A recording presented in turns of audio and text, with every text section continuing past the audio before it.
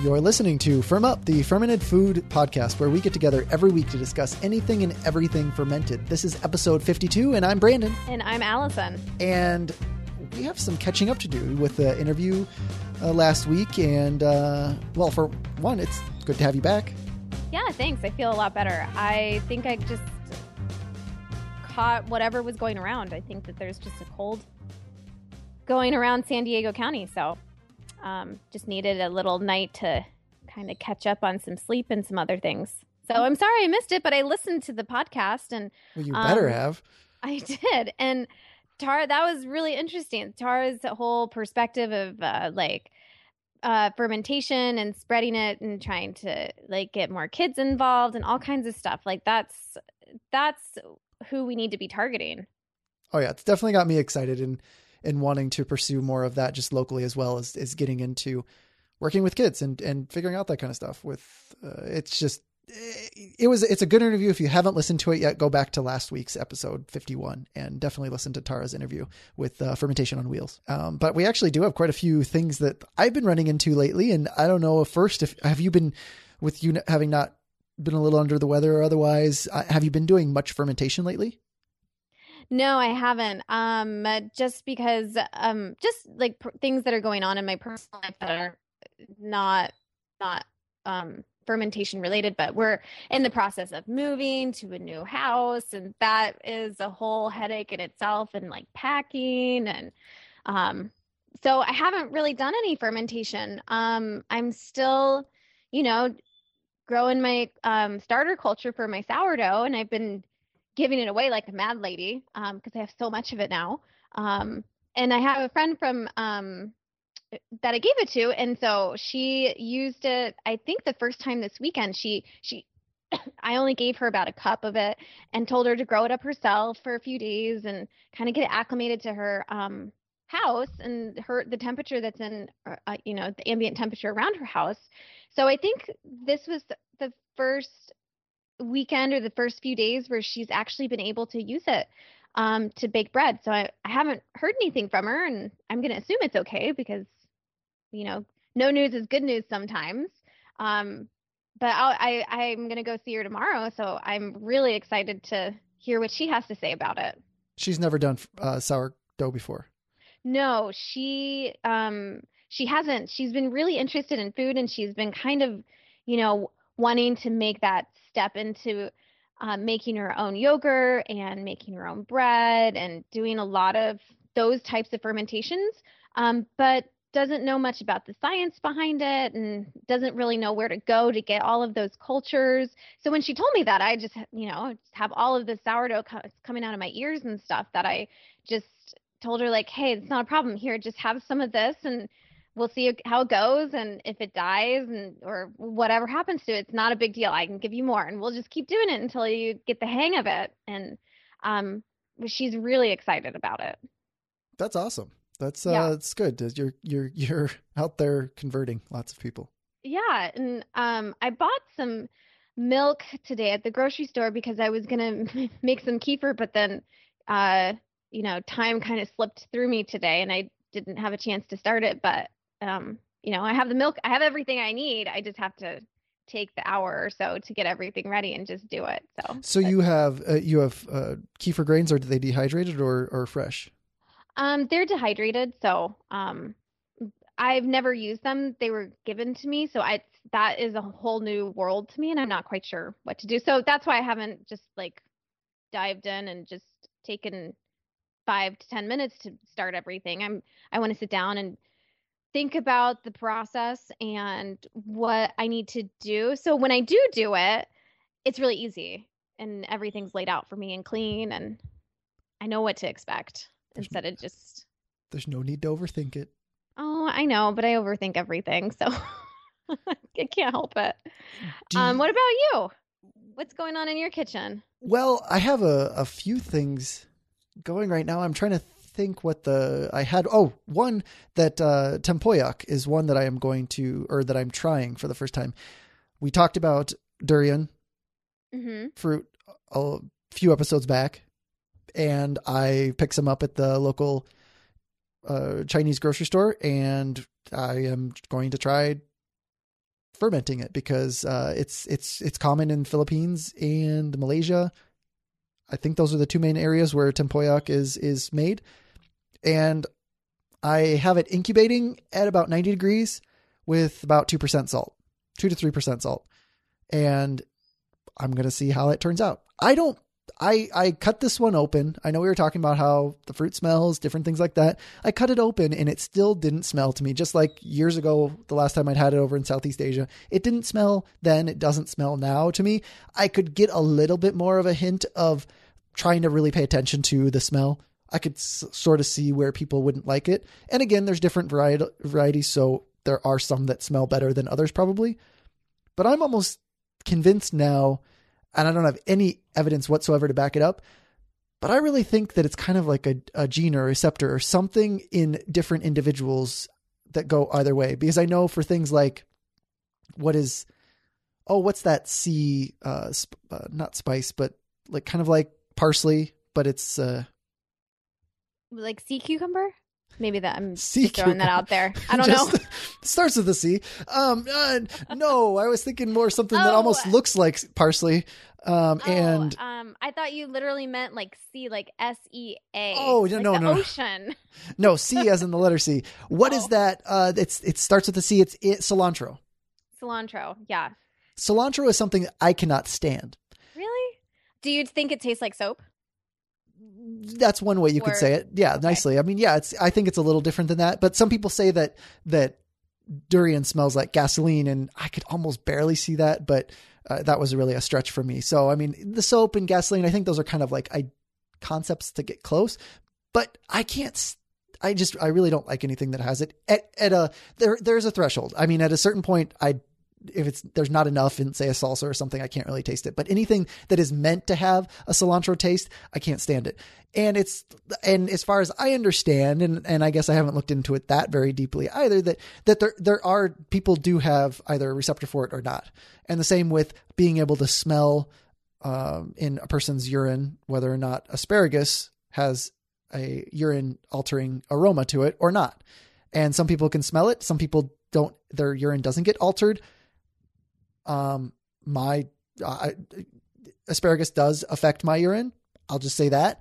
So like I have that. I have the sensitivity to cilantro, but then when it comes to durian, it doesn't smell to me. That's weird. That you're a weirdo. On all accounts. Too bad. Well, that's too bad that you don't like the taste of cilantro, but because I personally love it. But again, it is, everyone has different, what's that saying? Different strokes for different folks, and everyone has different ways of sensing things and smelling things. And it's really interesting science. It's a whole science in itself, sensory science. Still haven't smelled durian myself, so I can't contribute to if it does smell bad or does not smell bad. Every time I see it in the grocery store, it's in the freezer section. So haven't had the opportunity to smell how gross or not gross it actually is to me. That's weird that yours is in the freezer section too. I mean, I guess every shop would be different, but this was, as I've seen at many different Asian grocery stores, this one is a Chinese specific grocery store, but they just have it right in the refrigerated open section. Mm-hmm. So like a regular grocery store, like how it's like open, but it's still kind of cooler. That's where it's at for me. So it's like not hidden. It's not trying to keep the smell covered up. But that's the other thing I was trying to look up, but I couldn't find any definitive answers as to whether or not imported durian would have less of a smell than in Southeast Asia or elsewhere. Like, as in like, because I mean, otherwise, if it smells as bad as people think it does, then I would think that it's not going to be something that would be great to be the importer of. Like that cargo crate would be just reeking then. Yeah, that'd be awful. That'd be a terrible job. But I don't know. That is an interesting question. I've never really thought about it that way. But I mean, if you think about it, lots of different fruits taste different, different variety, or a variety of grapes will taste different from one region of the US to a different region of the US. So I'm sure that there is some sort of difference in smell potency for durian in different areas of the world, wherever it's grown. And maybe some of it like evaporates in the air when it's really volatile when it makes its way over here to the US. So I don't know. Yeah, I mean, it seems very likely, but at the same time, I do remember trying it at least in Indonesia, but I'm almost certain I tried it in Thailand too, but it just doesn't have, I don't have any memories other than amazing creaminess and custard like flavors. And it's just that soft, gooey fruit. It's just great. I mean, a little stringy, but it's like a nice custardy kind of fruit. And so fermenting it is going to break down some of those. It should break down some of the stringiness, and it should be even more custard-like. And it is supposed to be done in about a week or so. Now I was reading a scientific journal article that was studying, I forget what it was studying about it, but I was going off of their standards, and they said leave it at ambient temperatures, but ambient temperatures in Wisconsin in the winter are definitely not the same as Southeast Asia. So I have it incubated, and so I can speed it up, because I don't know if something like this tropical fruit, if I would be getting the same thing if I let it stretch out for a long period of time, since it's not something that ever was done in more temperate climates. I mean, so it should go really well with fish or other meats with a little bit of chili spice as well, like peppers along with it. So some fermented peppers along with this tempoyak, this fermented durian, is supposed to go really well with certain meats. Well, keep us updated on that. I'd like to know if how the fermentation goes and what it tastes like, of course, but also the smell. I mean, I'm just fascinated that this is supposed to smell so bad, and I'm just fascinated by it. But if you do a little bit of looking online, you will also see that it does seem to be, that's where I'm leaning towards. It's got to be, people have different receptors for it, because there is a dividing line. It seems like a large majority of people do not like it, but that they talk about like being repulsed by it and it's being gross and different things like that. But there are plenty of other people in forums and blog comments that refer to it being delicious, and they have no idea what people are talking about. And I tried really hard. And I could barely maybe see it, like what people are talking about. And like the fruit, like the skin afterwards, like the discarded stuff that was in the trash. I mean, I could start to maybe see that, but then things start to, like, after they've been in the trash for a day or something, like in a closed thing. I mean, I should have composted it, but it was just like, my compost bin wasn't large enough, and it's cold outside. So I apologize for not recycling it into the earth. But I did then notice I got the experience of being able to put it into a closed container, and it does have a scent after a day in a trash bag. Yeah. Well, I think anything kind of has a smell, a rotten smell from when it's in the trash can. It's just, maybe that's just my preconceived notion of what the trash can is supposed to smell like. But anyway, I just Googled durian fruit again, and there's so many different things that are made out of it, like ice cream and gelato, chips, like potato style chips. Oh yeah. All kinds of stuff. Someone made like a durian flavored Yule log. I'm going to assume for the holidays. So it must not be that repulsive. And you're probably right. There's probably some sort of receptor that some people have that makes it smell terrible, and probably a majority of people have that. And then other people like yourself can't smell it, or don't smell that same, quote, putrid, sweaty socks smell that people associate it with. Which is kind of sad. Like, I mean, then to a certain extent it's not, because like something like cilantro, I might actually be able to enjoy some of the flavors of it if it wasn't for the, as you're calling, soapiness aspect to it that just destroys the flavor of whatever it's in. And so like, maybe it would be nice to be able to experience that, kind of like I'm able to experience the durian, but at the same time, I feel like I'm missing out on something too, because, I'm not getting to smell what someone else is able to perceive. It's like the super tasters that can taste all these things. It's like it's a curse and a blessing, maybe, or whatever, however a person wants to put it. I mean, it's like, it's interesting to be able to taste more, but at the same time, sometimes it's good to just miss out but I don't like missing out. So if I'm missing out, I guess I'm going to at least enjoy it and then ferment it. And then if I like fermenting it, the only thing is durian is not the cheapest fruit.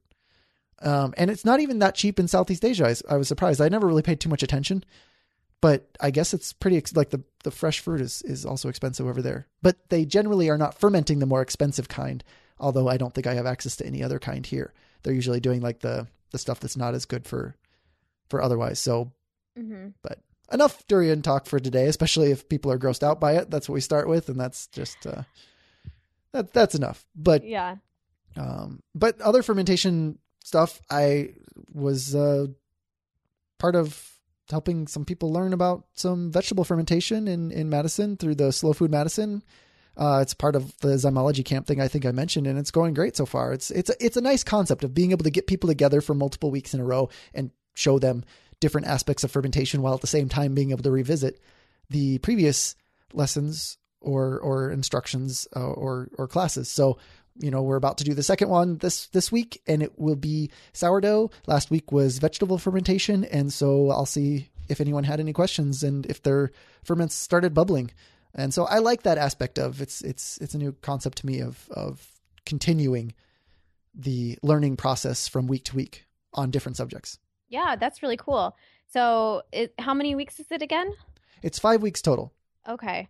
And so this is week 2. This will be week 2. So we've only had one. So we haven't actually experienced anything beyond like a normal workshop, but it will be starting to feel more like that after this, because people will start being able to ask questions throughout the entire 5 weeks about any of the different things that they are learning, because they're going to be learning a lot of different aspects of vegetable, grain, dairy, and non-alcoholic beverages. So there's plenty of things to absorb, and it's nice that they can experiment and then come back with their questions.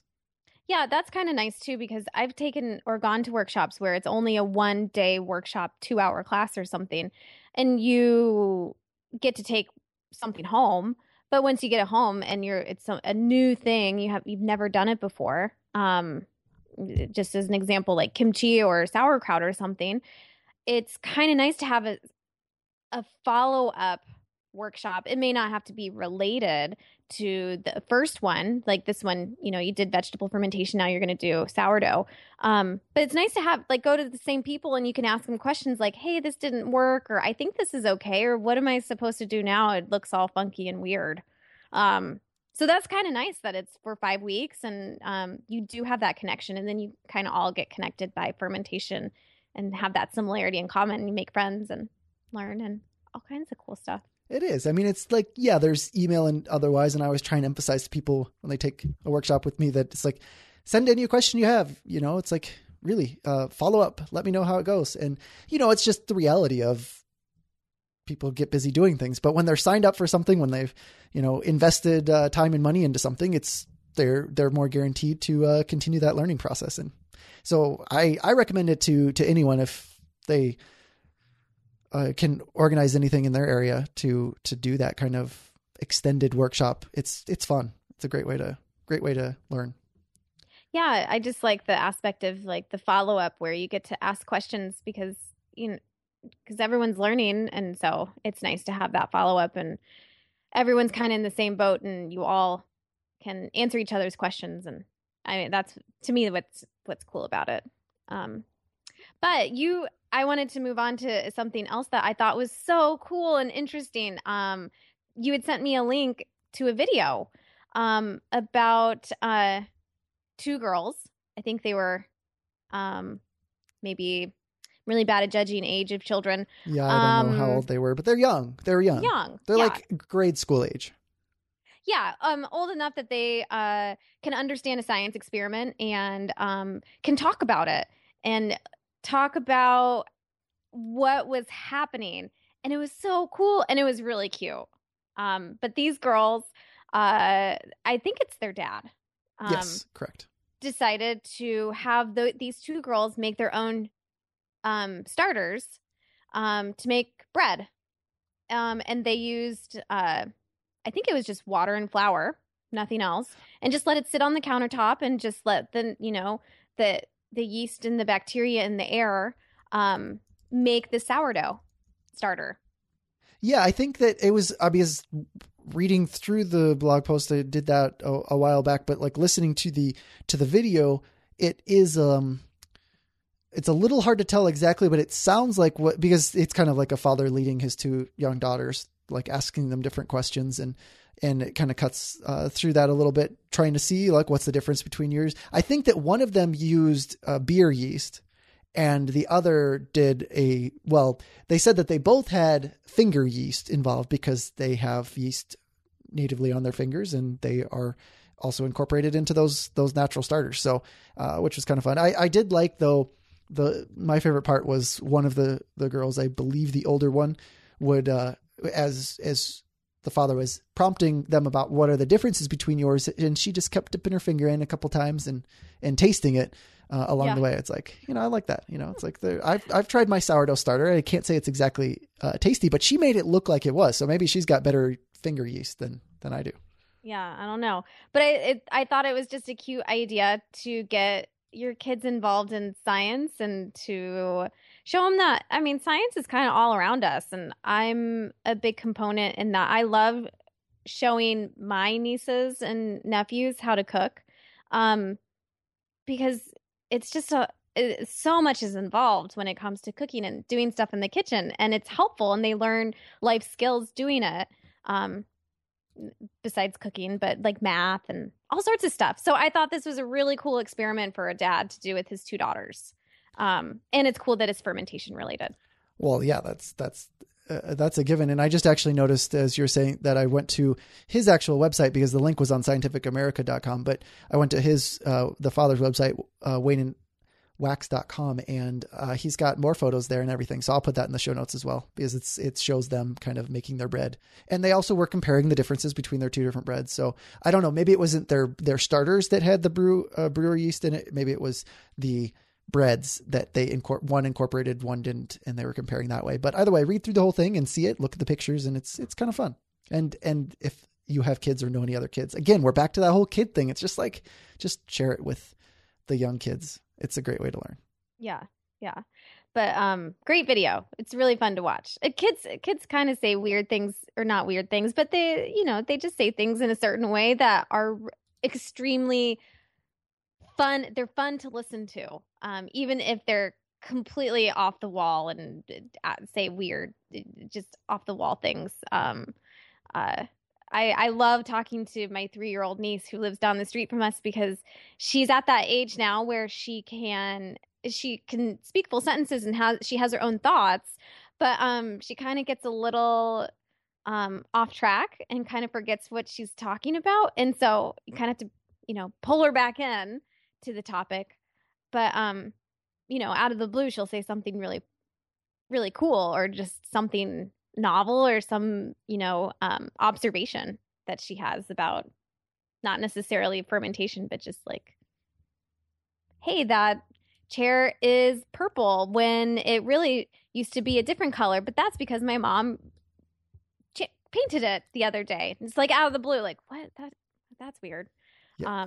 So it's just, you got to keep up with them. It's not weird. You're just the weird one that doesn't understand what they're talking about. Well, I guess weird's not the right word. It's they have such active minds that and they're not afraid to just say what's on their mind, and there's sometimes no censor, and so I just like that about kids. Oh yeah, it's awesome. It's fun. They make life fun. And they come up with some inventive things sometimes. So I mean, we can learn a lot from kids, I think, and yeah. And so it'll be interesting to see what the future generations are doing with food and otherwise, when they because I think that a lot can be, that's where I go back to like kids learning things like this with Wayne and his daughters, and just doing something as seemingly simple as baking bread with natural leaven yeast, and what kind of seeds are being planted for future generations. I mean, what kind of thing is someone going to come back to later in life? Because sure, the inevitability is that most people, or most kids, they start out doing something, or most things that I did as a kid, I kind of circled back to later in life, and it wasn't as much like I stuck with it. I sometimes envied people that could kind of just, I knew what I wanted to do when I was 6 years old, and I've done the same thing ever since. but I at least circle back to things. And I think that that's important to plant those kind of seeds, be it, obviously biased on this podcast towards fermentation or cooking or baking or different things like that. But those kind of things make a difference, be it directly related to something that a child does in the future or otherwise. I mean, it's like this other news article that I sent you a link for. I don't know if you had a chance to look at it, but it's Suzanne Lee. I've talked about her before. She's had one or two TED Talks. She's had other articles in the past, but she does kombucha and fashion design. And not only kombucha, she's also looking at other microorganisms as ways of building clothes or organically, as opposed to the rather extensive system that we currently have of growing things like cotton and then harvesting that and then weaving that into clothes. And there's a large process. Instead, we could grow things. And so there's a couple photos of things like shoes that are grown and take about 4 weeks to grow. This is kind of just reminds me of what are the kind of things that it could inspire children of the future? It's like, this is the kind of stuff that can be inspiring because this stuff is not feasible at this point, but down the road, I mean, things like this are definitely doable and change the mindset of how, instead of looking what I really liked about this article, it was in regard to instead of looking at it more as a agricultural system of creating clothing, looking at it more in the food industry kind of way of it's growing, yes, but it's more focused on it on a food industry side. And I think that it's totally fascinating. And of course it's kombucha. So I think it's cool. And I've considered doing sculptures and whatnot with that as well. But did you have a chance to look at that article? Yeah. I'm looking at it now. But I did look at it a little earlier, and I think it's really cool. Because that's where science is headed right now. It's, we talk about food and fermentation, that side of fermentation, but there's a whole other world of fermentation that I think is just as fascinating as food fermentation, because there's all sorts of different microbes that we can use and utilize, and through their DNA and kind of manipulating their DNA, we're able to over amplify certain types of byproducts that they naturally make but amplify them so they make more of it to be able to use those things to make other products. Like there's some businesses just north of San Diego in Carlsbad, California, where they use bacteria to make a precursor that's used to make plastic, like plastic bags. And I think that there's another company that uses, I forget the precursors themselves, but then that's used to make petroleum for oil and an oil replacement. And there's BP biofuels that are here too. And the name speaks for itself. They're creating different kinds of technology for biofuels and getting away from gas that goes in our cars. And my husband is going to a workshop tomorrow that deals with biofuels for different types of transportation, like for helicopters and for aviation related transportation.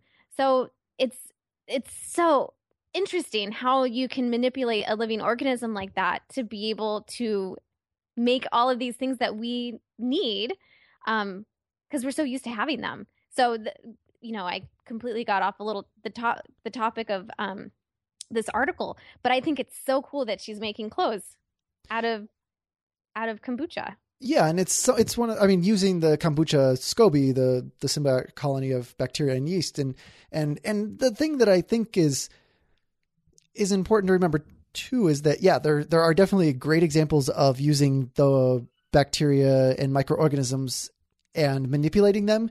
And then there's other times that we can just use the microorganisms that are already there and just figuring out how to best create an environment for them. Like her, I don't know how much manipulation she does, but I know that she does interact, and over the last 10 years has been working with different scientists, because she's working on, more of the art and the fashion side of things and usability of these, and then working with scientists to then create environments to grow her cellulose the best, to be able to create things. I mean, she is talking about, because she acknowledges that fashion is not necessary for human survival. Clothing to a certain extent, yes, but I mean, she's definitely in the fashion realm. But at the same time, we can look at building clothing that is, if it's possible to, as going back to your manipulation type things, if it's possible to manipulate chemicals or microorganisms to make things anti-malarial or to like make anti-malarial drugs, could we also create clothing that grows the anti-malarial compounds into them, and then therefore creating a huge protection for a large group of people throughout the world? I mean, things like that are just, they're just building blocks upon these very simple things, because there's other, not quite as much microorganism fermentation, but looking at some of the other work of, I forget the artist's name, but that deals with fungi and using the mycelium to create of reishi mushrooms to create bricks and to create sculptures and to grow different shapes using the mycelium. The same kind of thing that could be done with tempeh. Actually, there's another link of recently of Sander Katz just recently posted on Twitter a picture of, he was, I don't know where he was at, but he was at somewhere and he received a gift of a tempeh and miso sculpture of his head. Which, do you see that image? I did. It's kind of funny to see, because I'm assuming that if you're listening to this podcast, you know what you've at least seen images of Sander Katz. If you haven't, then just look up on Google Images and you'll see exactly, like, it looks very much so like him, because it's so easy to replicate him, because he's got his big, those chops, sideburns kind of things, like growing into a mustache. I don't know what the technical term is for that. Do you know? No, I don't. I would have said chops, handlebar mustache. Yeah, it's very much so Sander Katz. He has a very, so it definitely looks like him based on that. Like the miso forms his hair and his eyebrows and his sideburns and mustache, and it looks great. And the face is actually, and I don't know how 3D it goes, but at least the front of the face was tempeh soybeans grown in a mold. So it's the mycelium that were forming whatever shape they were put into, whatever shape the inoculated soybeans were put into. And so there's all these different ways that, like, these microorganisms or organisms can be used to grow things, to make new things.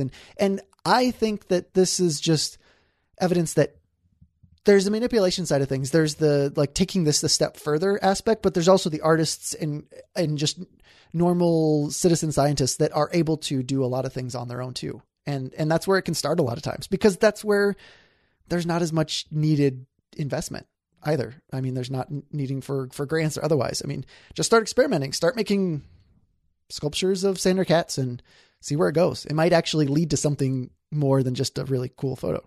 Yeah. I think it's just a fun way to use food and art and kind of mesh them together. I would be, if someone gave that to me, I would probably be a little surprised, like, oh, this is interesting. But I would probably take it home and be like, probably show everyone and take pictures of it, just the same way that Sander Katz did, and, you know, Twitter it and all that kind of stuff.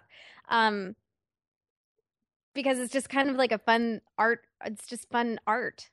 When are we going to get you on Twitter? Good question. Because you definitely just gave off. I mean, you're going to Twitter it as opposed to tweet it or any other. Tweet. Yeah, I don't know these terms. I'm not so great with social media. Because what are you going to do when someone makes you a tempeh head or the equivalent that would really get you excited? I mean, where are you going to share that? I'm gonna Twitter it. Yes, there you go. You're missing out on these things if you don't get on Twitter. That's all I'm saying. That's embarrassing. He did say that this was the best gift ever. So for someone that's been fermenting for 20 plus years and going all around the world teaching, I mean, that's a pretty big compliment to whoever made that. And I think it was Brisbane was where it was at, the workshop, but I don't know. It is really cool. You should definitely go to the show notes and look at that tweet and see the image. And then Twitter it to everyone else. Yes, retwitter it. Sorry, that's embarrassing. But that kind of shows I don't know much about Twitter. This is why you need to go start teaching fermentation to the youth, the future generations, and also have them at the same time instruct you on how to use Twitter. Yeah, see, it would be a symbiotic relationship. We would both be benefiting, and it'd be a win-win situation. Creating a SCOBY in real life. Mm-hmm. Mm-hmm. Of I would learn macroorganisms. And I would learn how to tweet. Hey, it's all about the children of the future. I mean, that's what's going to save us all. Man. But definitely check out all these things. I mean, they're a lot of fun. And one other thing that I did notice recently was a recent post on using cheese as a starter culture for new cheese, as in making homemade cheese out of cheese that a person could even buy at the store. Are you very familiar with like that backslopping method of cheese making? Mm-hmm. Yep. I've never done it that way, but I've heard of other people doing it. Okay. So this article on Curd Nerd, and not to call it out as much as I just saw it on there recently, and it seemed like it was a little bit more against it. And, you know, I'm very much so for experimentation.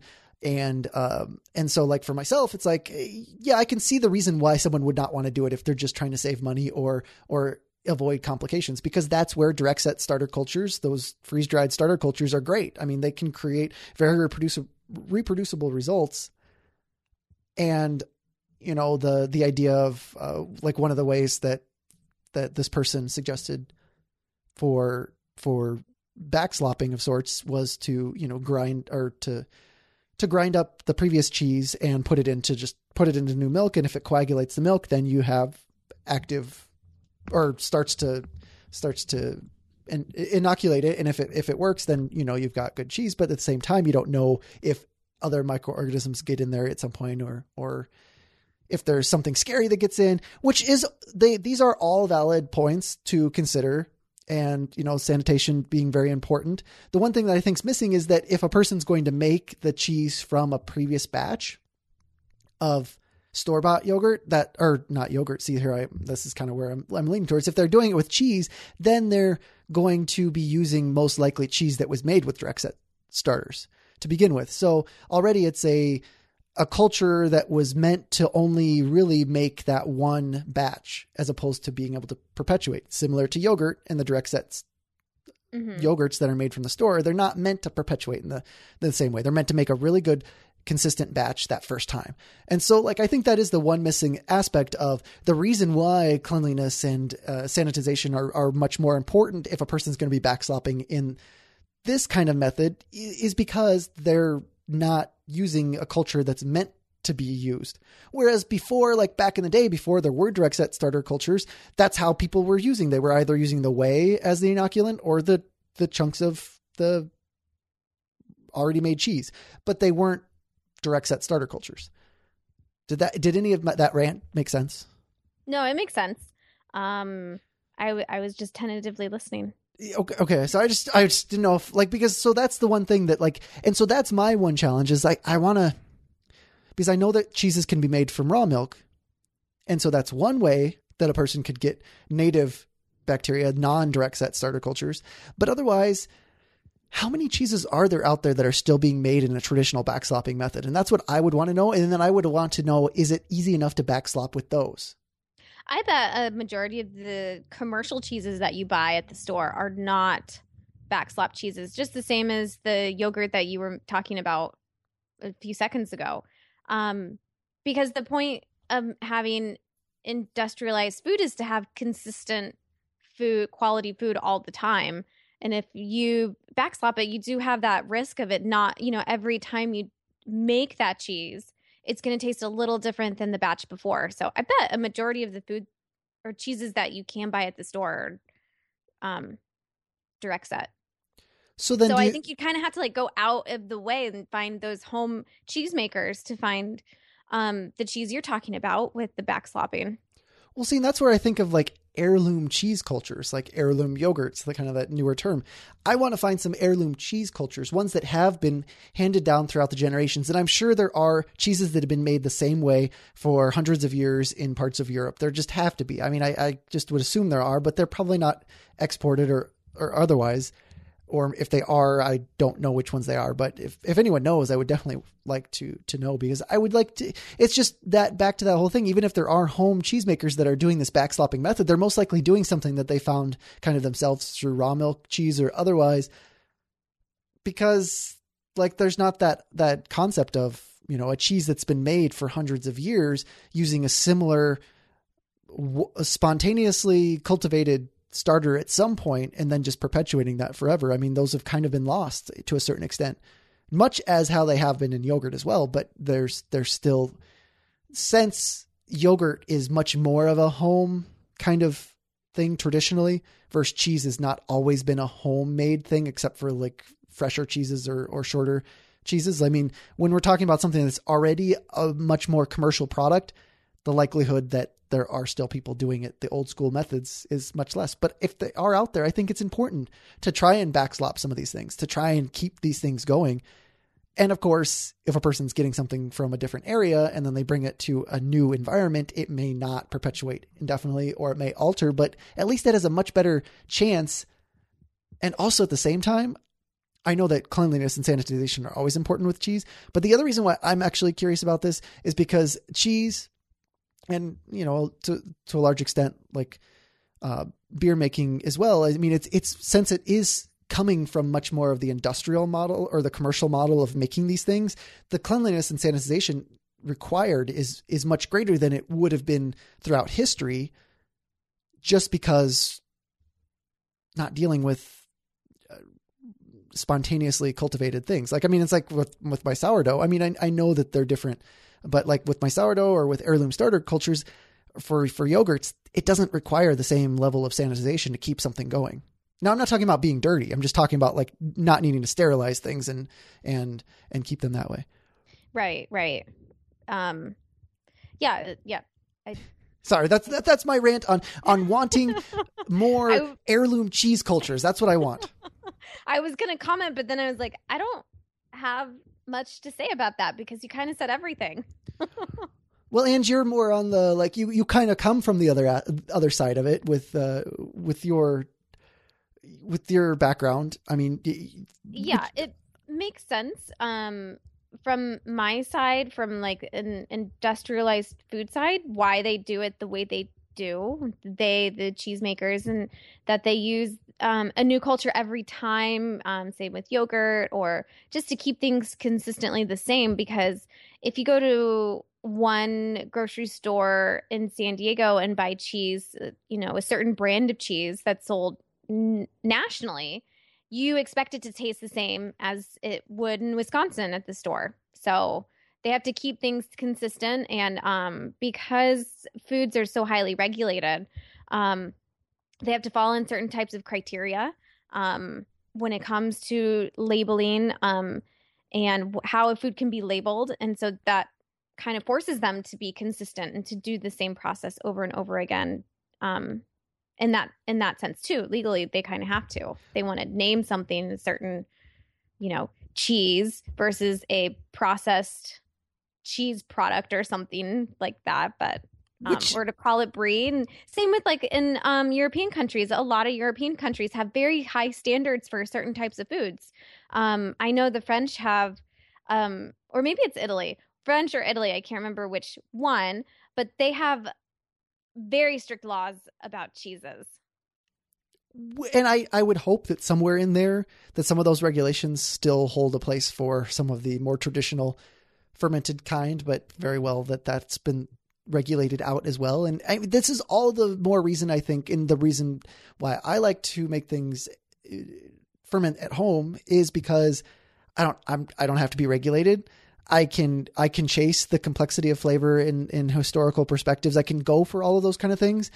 And I don't have the same challenges that a commercial place does. And so to a certain extent, there are a lot of reasons to ferment at home, but for me, more than anything, it's because, well, I can go beyond what government regulations or health department regulations there may be, or what control of efficiency there is necessitated. And that's just, I mean, I just hope that at some point I find some more of these heirloom cheese cultures so that I can be so I don't have to sterilize. It's so well. And the other interesting thing I think is that bacteriophages, I mean, with that being when with more of these direct set starter cultures, there's more of an issue of phages coming in at different points. And I don't know enough about these aspects, but I know that dairy, that's a huge thing that, you know, can potentially screw up a lot of things. Same with alcohol as far as I understand. But the interesting thing is that it's not an issue very much so in vegetable fermentation or specifically sauerkraut with bacteriophages, but it is an issue or potentially a predicted issue as more and more large scale sauerkraut producers are using starter cultures as opposed to just doing it naturally, which most of the time, a lot of the time it's still done just a spontaneous fermentation because there really is no need to do otherwise. But as with many things in industry, sometimes things just switch over, not even necessarily completely for great reasons, just because it's the salesperson was able to sell it to them. I know I'm over exaggerating things, but at the same time, that there is more of an issue. And so like there's pros and cons either way. And that's where I'm just going to stop. But I think that it's fun to ferment at home. And I think that while I don't necessarily am that interested in backslopping cheeses from the store, I do think that it would be fun to start backslopping if I could find some heirloom starter cultures or cheeses that were made traditionally from once spontaneously fermented stuff. Yeah, I think it's fun doing all sorts of different fermentations at home, but I like it more for the science behind it. And I would rather make something at home than buy it in the store, for a lot of different reasons. But I can see why consistency is important in the food industry. Totally. Yeah. I'm not shunning the food industry. Like, that's the thing is like, I think that it makes sense, like why things are that way. And makes sense financially. I mean, these are businesses. This isn't like a romantic ideal that I'm able to somewhat hold in my head when I'm at home. See, that's the thing. It's the romance of fermenting at home that I'm drawn to, partly, is one of the things. That's true. It is a very special relationship that you build with like your cultures. They are your little babies. And I didn't even mean to it, but this is Valentine's week, and here I am talking about romance and fermentation. Yep, I noticed that. I was going to comment on that, but then I decided maybe not. But you have some, before the show, we were talking about Valentine's Day, and you have a few recipes that you are going to share this week. Oh, yeah. And there's only one up so far. But this is, I mean, I figured might as well just go, speaking of industrialization and commercialization, might as well just like fully go into this commercial holiday and get back into the swing of, now that I've got the manuscript for the cookbook out, I'm back to being able to do blog posts more regularly. So yeah, I put up one for like a pie crust that's pretty much turned into a toaster pastry heart and filled with yogurt.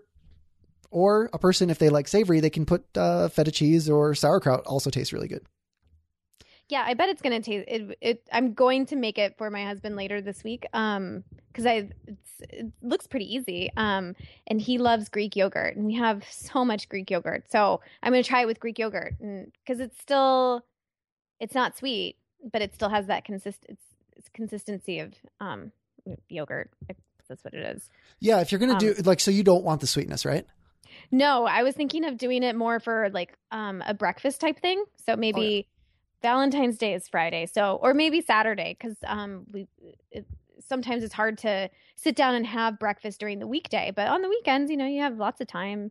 So maybe I'll do it on Saturday. But yeah, I was gonna do more savory. He's not a big sweet breakfast fan, so yeah. No, I'm definitely not either. Although I do like kefir smoothies and stuff a lot of times, but like not like sweet. Like that's the one thing about this recipe. It is kind of sweet because I was trying to like replicate kind of that thickness of a regular like toaster pastry of like a commercial like Pop-Tart or otherwise. Like, so that's kind of what the inside is on that. But I would still say if you're going to do the Greek yogurt, to try, if you have any tapioca flour or can easily get some, that would at least thicken it up some more, because even Greek yogurt even though it's thicker, would still, like if you strained Greek yogurt a little bit more and turned it into yogurt cheese, it'd be thick enough, but otherwise it's still going to get like some of that whey is going to separate in the heating process or the baking. So then it might ooze out, which isn't necessarily a bad thing. An oozing heart isn't bad, especially since if you don't dye it red, then it's not going to look all morbid. But if that tapioca like should balance out like at about that, when I've done it before with Greek yogurt, something similar to this, that tapioca, I forget, it's a pretty low heat level that it needs, the threshold to go over before it starts thickening. Mm-hmm. It's lower than say cornstarch or I guess using flour for gravies or anything as well. So like it's going to start to thicken it. And it doesn't take much because otherwise it can start to become kind of gritty. Yeah. Well, I used to have some tapioca flour because there's some breads that my mom used to make all the time that I like to make occasionally here at home that require tapioca. So I might have some somewhere hidden deep in the dark pantry of mine. But that's a good suggestion. But yeah, I think that's a fun recipe, and it's very like Valentine's Day inspired, and it looks really easy, and it doesn't take too much time to get it prepared. Because sometimes I think you can overdo Valentine's Day. You should show love to the person you love every day. You don't need a special day for it, but it's kind of fun to do something a little extra. Well, that's why I go against the commercialization of it and make the food more so than. Well, I was gonna make some cookies. I have a recipe for I don't personally like a lot of jelly filled pastries. But I have a really great recipe for they're kind of like sugar cookies, and you put jam inside of the middle of them. But I was thinking if I could get it started sometime this week, just take berries and kind of ferment them a little bit, so just like a day or two, and then use the berries themselves, kind of mash them up a little bit and use that instead of jam. Oh yeah, that sounds good. Yeah. So that was an idea. And I went to the store and I bought some berries, so I'm going to try to get it started tonight. And it is a baked kind of little thing? Pastry? It's just a cookie, and you could probably cut it into any shape you want to, but it's like a sugar cookie. So you roll it out and you use cookie cutters. So I was going to use some heart cookie cutters that I have and bake them that way. And then you can get really fancy and kind of have a kind of like an Oreo where you have two cookies and then jam in the or stuffing in the middle. But you could do something like that and put it in the middle. So there's endless options. Oh yeah, I haven't decided which one I'm going to do yet. Yeah, if for any reason your fruit after fermenting becomes too sloppy, as in isn't like the right consistency for like a replacement for jam or whatnot, you could, if you wanted to, heat it up with a little tapioca and make it a little thicker too. I just go back to tapioca flour because it's also a product of fermentation. So, throw it in there, make everything fermented. Yeah. No, and that's a good suggestion because I've never used tapioca flour in that way. I've used cornstarch to thicken sauces up or jams and fruit compotes and stuff like that, but never tapioca. So that would be a good addition, something new to try. Yeah, I mean, tapioca flour is one of those weird things where sometimes it works really well and other times it just changes the consistency, or like it doesn't really have a whole lot of flavor that it adds at a small enough dose, but sometimes it works, sometimes it doesn't. But hey, either way, it's a byproduct of cassava fermentation. So then it's another fermented ingredient that a person can add into there so that it's they can share it with their fermented Valentine. Yeah. And then of course you can always have wine or beer. Oh, I don't know if I sent you a link for it or not. Speaking of wine, which is the only reason why this link kind of came up in this, but the one about the mafia from modernfarmer.com. Oh, I saw that. That's kind of cool. Like that. I mean, it's just fascinating, I guess, if nothing else, like taking land from the mafia and then giving it to farmers. And it's been something that's been going on for about 10 years now. And one of the things that they're growing are wine. They're also growing wheat and plenty of other things, but it's using confiscated mafia land and then and it's being farmed. And it just seems like a great way to kind of reinvigorate these areas that have, because some of the land that they've taken were from some of the bloodiest mafia bosses there were. Read the article and you can see more of like the people that were involved, but it was also something interesting where people weren't necessarily always that willing. The local villagers were not necessarily that willing to farm or thresh the wheat or different aspects of it, but it's kind of cool that people like pushed through and did it. And it's just nice the healing aspects of food. It's wonderful. Yeah. I think it's really cool. Just the idea of it. And the picture, the guy looks, he's cutting some, grapevines. Grapevines. There you go. He looks very happy. So just wanted to throw that out there. Like he's having the time of his life. But it's a really interesting way to take something that was very negative and put a positive spin on it and get more people involved in agriculture. Yeah, it did make me think though. I was like, wow. I mean, I don't have any perspective on what it would be like to grow up in these regions this was also happening at the same time that there was I can't think of what the other activist group is, the Audio Piso, probably mispronouncing that, but it's a movement that would refuse the Sicilian businesses that would refuse to pay protection money to the mafia. And if you don't know protection money, then watch a few mob movies and it'll start to make more sense for even United States mafia. But I can't imagine what it would have been like growing up in some of these regions, but it's just, I don't know. I don't know. I might've been one of those people that would be a little uncomfortable at first too. It's like, well, sure. Why would anyone really want to mess with us or harm us? But at the same time, it's like, well, it was taken from the mafia. So do we really want to grow stuff on it? Yeah. I mean, I can see there's being a little bit of hesitation just because the mafia is so interconnected and you don't really know who belongs to what group or who's a spy, or that's what I kind of see from mafia movies or TV shows and hearing about it. So I can see how people could be a little hesitant to think like, oh, is this a trap that I'm falling into or not? Yeah, especially when like any information they have about the mafia isn't as much from movies as it is from reality.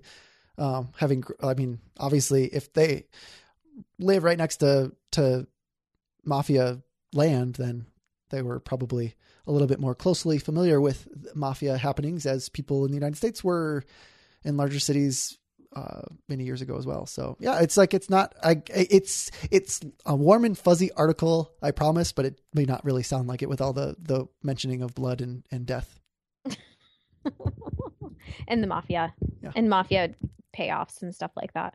Yeah. Happy Valentine's Day, everyone. Well, did that leave you speechless? Yeah, you left me speechless. I don't really know what to say now.